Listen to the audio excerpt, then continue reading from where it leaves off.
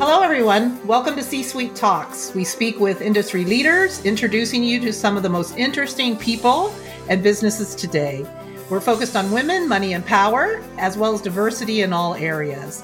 Welcome to C-Suite Talks. I'm Beth Hilbing, co-CEO of C-Suite with Diane Gubin. I'm co-CEO along with Beth. And today we are so happy to have as our guest Lilach Bullock. She is a digital marketing specialist based out of Tel Aviv area. And Lilach has 18 plus years of experience as a social media influencer in digital marketing and in the B2B world. She provides B2B marketers with consulting, influencer marketing services, SEO, and done-for-you content services. So welcome today. Thank you so much. It's great to be here. Yeah, we're so happy to have you. Yeah. And as you know, with C-Suite, we use digital marketing like crazy and with social media, and it's just a must-do today for every business to survive. Yeah, so we want your tips. Yeah, exactly. So what are some of the misconceptions about digital marketing, and how do you address them to make your clients successful? Because I think everybody would be interested in knowing that. Okay, so that's a great question to kick off, isn't it? I think for me, the biggest one is the whole vanity metrics. Everyone's obsessed with number of followers, likes and comments. And I think we've lost sight on the metrics that really, really matter. So I think the biggest thing is to focus on results rather than engagement, because engagement doesn't equal ROI. It doesn't? It really doesn't. I wish it totally doesn't. If anything, I always say it's your lurkers that are your buyers. Right. Because we put a lot out into the world and we're looking for members and sponsors, right? So you're right. There's a lot of engagement, but that doesn't necessarily return. Yeah, totally. And I think another one is measuring, being able to measure. How can you measure? What should you be measuring? And there's obviously the obvious things, which is, being consistent and writing for your audience and giving value and things like that. But I think today, I've been in business nearly 19 years and I have never, ever seen social media so noisy, so saturated, so competitive. Everyone's saying the same thing. So I think today, now more than ever, you have to be prepared to be different, to be unique, to really put yourself out there, to be much more vulnerable and to provide huge, huge value so that you can stand out and be heard above the noise. What do you think, as you look at all the platforms, do you tailor to a platform to your audience, or are there some platforms that just naturally you should always be looking at, like your Twitters, your LinkedIn, your YouTubes, there's so many different avenues. And I think everybody tries to hit them all thinking that they need to be there just in case they get a sale or a subscription or a something, right? Yeah. Right. We love LinkedIn personally. Now, I am a fan of LinkedIn as well. I love LinkedIn too. Look, I think ultimately, if you want people to hear you and you want the right people to hear you, as in your target audience, you have to be where your target audience is. If your target audience isn't on Facebook, then why are you spending time there? And I think, look, in an ideal world, everyone would have an omni-channel approach whereby they're visible in all the different platforms. And I typically post the same things in different platforms, so it makes it much easier for me to manage. But I think ultimately you have to invest the time and resources where your target audience are and where they're active and engaging. Right. So that was tip number 1, post the same material across platforms, right? Well, and where your audience is, I think, is the big key. So you're not wasting your time and your money. Yeah. Yeah, absolutely. Time is money. For sure. Yeah. So Lilach, how did you get started in digital media? Did you grow up and say I want to be a digital media expert? Like, how do you become one? Oh my goodness. So I actually started out as a virtual PA. My daughter, I just had my daughter, and she's 18 and a half. No, she's 8. Yeah, she's, oh my God, yeah. Starting the army a couple of weeks, which is very scary. And I started just because my company wouldn't let me. I was a training manager before. My company wouldn't let me go back part-time. So I decided to work for myself, and I was gradually getting into social media before it, when it first launched. So I saw the power. I was in the UK, and I realized very quickly that I could reach the rest of the world. I was very ambitious back then, and very driven, and it was so much quieter. So it was so much easier. So I can remember years ago, do you remember with Facebook, you could message everyone who liked your page? You could literally, the social media, you could post links, and and there was no playing the algorithms. It was very, very different. And I latched onto it, and it just catapulted me into the space. I actually tried to launch a social media tool. I don't know if you're familiar with Hootsuite, but I came up with a spec before they did. That's another story. Is Hootsuite still out there? I don't remember. Yeah, no, I mean, they did monopolize the space, but I just fell in love with, I always loved networking, and I wanted to reach the rest of the world and saw huge potential with social media. I was also, I started blogging back in 2006 as well, and I was obsessed with driving traffic. I don't know, I just saw a gap that other people, particularly in the UK, weren't leveraging, and just went for it and embraced it. That's great. So what do you advise new businesses to do? Like if there's a new business coming on and they want to, and they're subscription based, let's put it that way, and they're online, how do you advise them to get started? Who should they start with first to really get their presence out there? Right. And that subscription model too. Ooh, that's popular space now. Yeah, it's very popular. And I think it really depends what type of audience. So if it's consumer or B2B, the two are very, very different.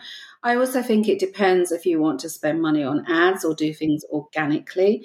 My recommendation is to always test and prove that it works organically before you spend money on ads. And I think it's really about testing to see what your audience loves, what turns them on, what turns them off, making sure you follow the 80-20 rule, 80% value, 20% selling promotion. I think also given the current climate, I would think about incentives that you can grow the subscription. So rather than having to constantly get new people, see if you can get people to invite others and create incentives and offers and programs to do that, so that you're kind of building an army of people who are going to promote yourself. And I think also something that's very important with subscription model, because I think the model is fantastic, but it can also be a very hard model to succeed in, because you have to know your churn rate. At what point do people stop becoming a subscriber? So that you don't run out. And also, how can you keep subscribers active or doing whatever it is they're supposed to be doing? Because I think that is really, really important, and that helps it grow organically as well. Yeah, no, that's really good advice. That is terrific. So thank you for that. So being a woman in the digital marketing industry, let's talk about you and some of the key lessons you've learned as you've looked across the landscape and seen women going into this industry. So what are some of the lessons you've learned that have contributed to your success? I heard you with the A/B testing, knowing your audience. What else? I think the beauty of women is that they're much more supportive, and I've been at different stages in my life as a woman, from being a young mother to now entering the menopause. So I've actually been around and seen the two differences, and they, all the stages have different challenges. And I think as women, we have it a lot harder. And I know you're not supposed to say that, but that's the truth. I think we have to look after the kids and do all the juggling, and then we have all the brain fog, all the hot flushes which are coming in, and it's like one finishes and then another door opens. It's like, oh.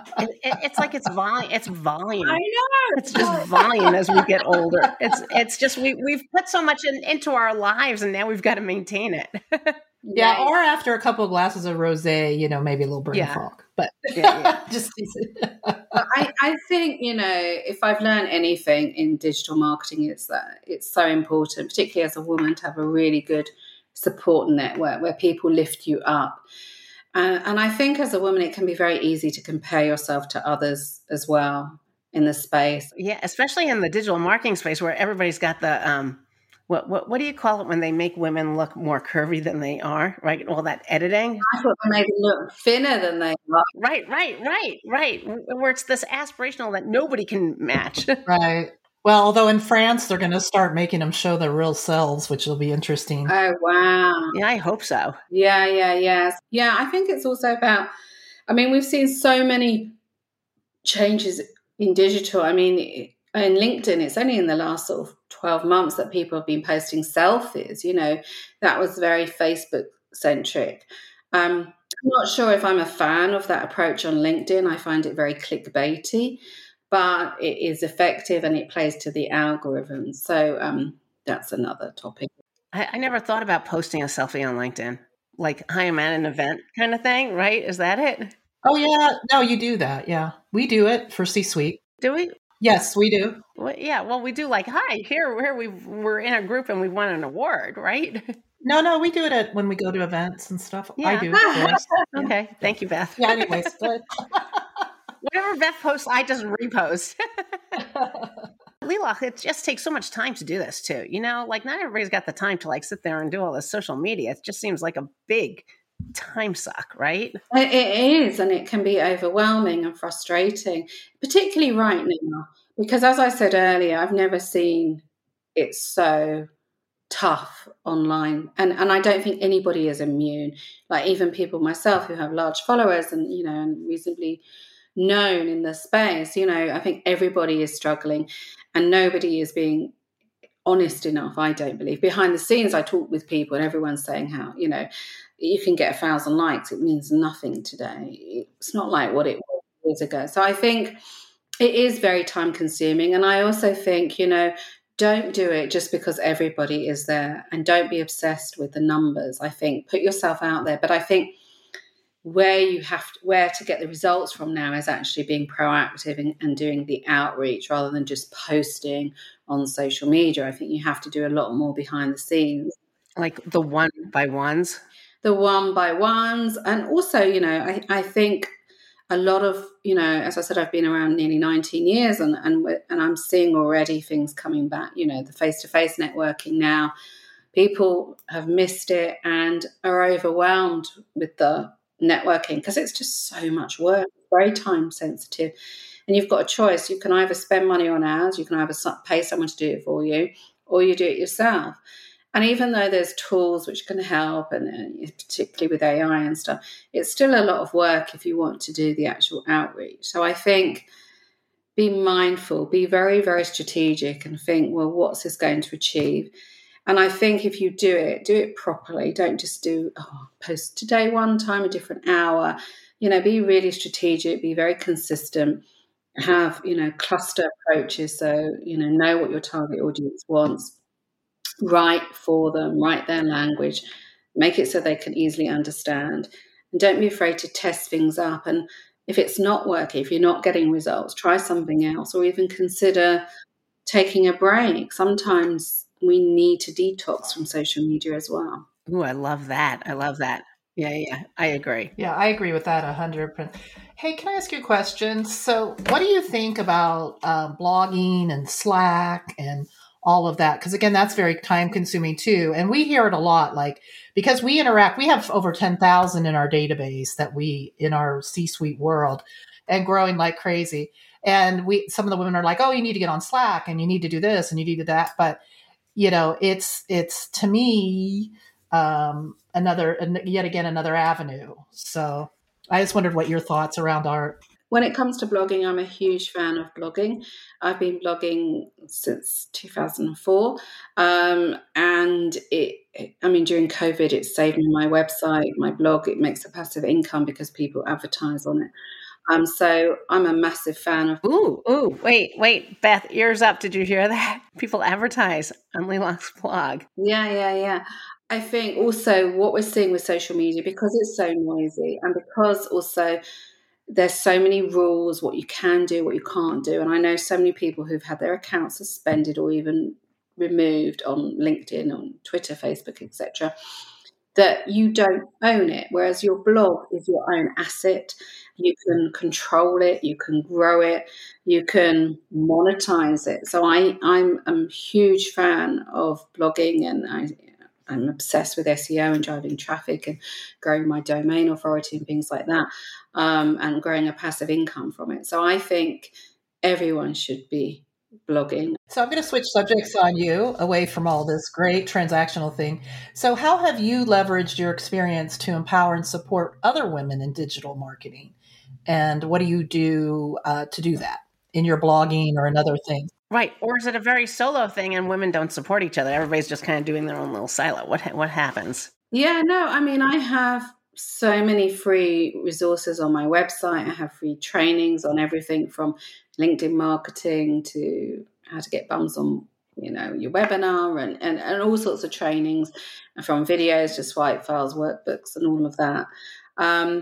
And I've spoken at many events over the years. I've been part of different network groups. I'm always, happy to help people as much as I can.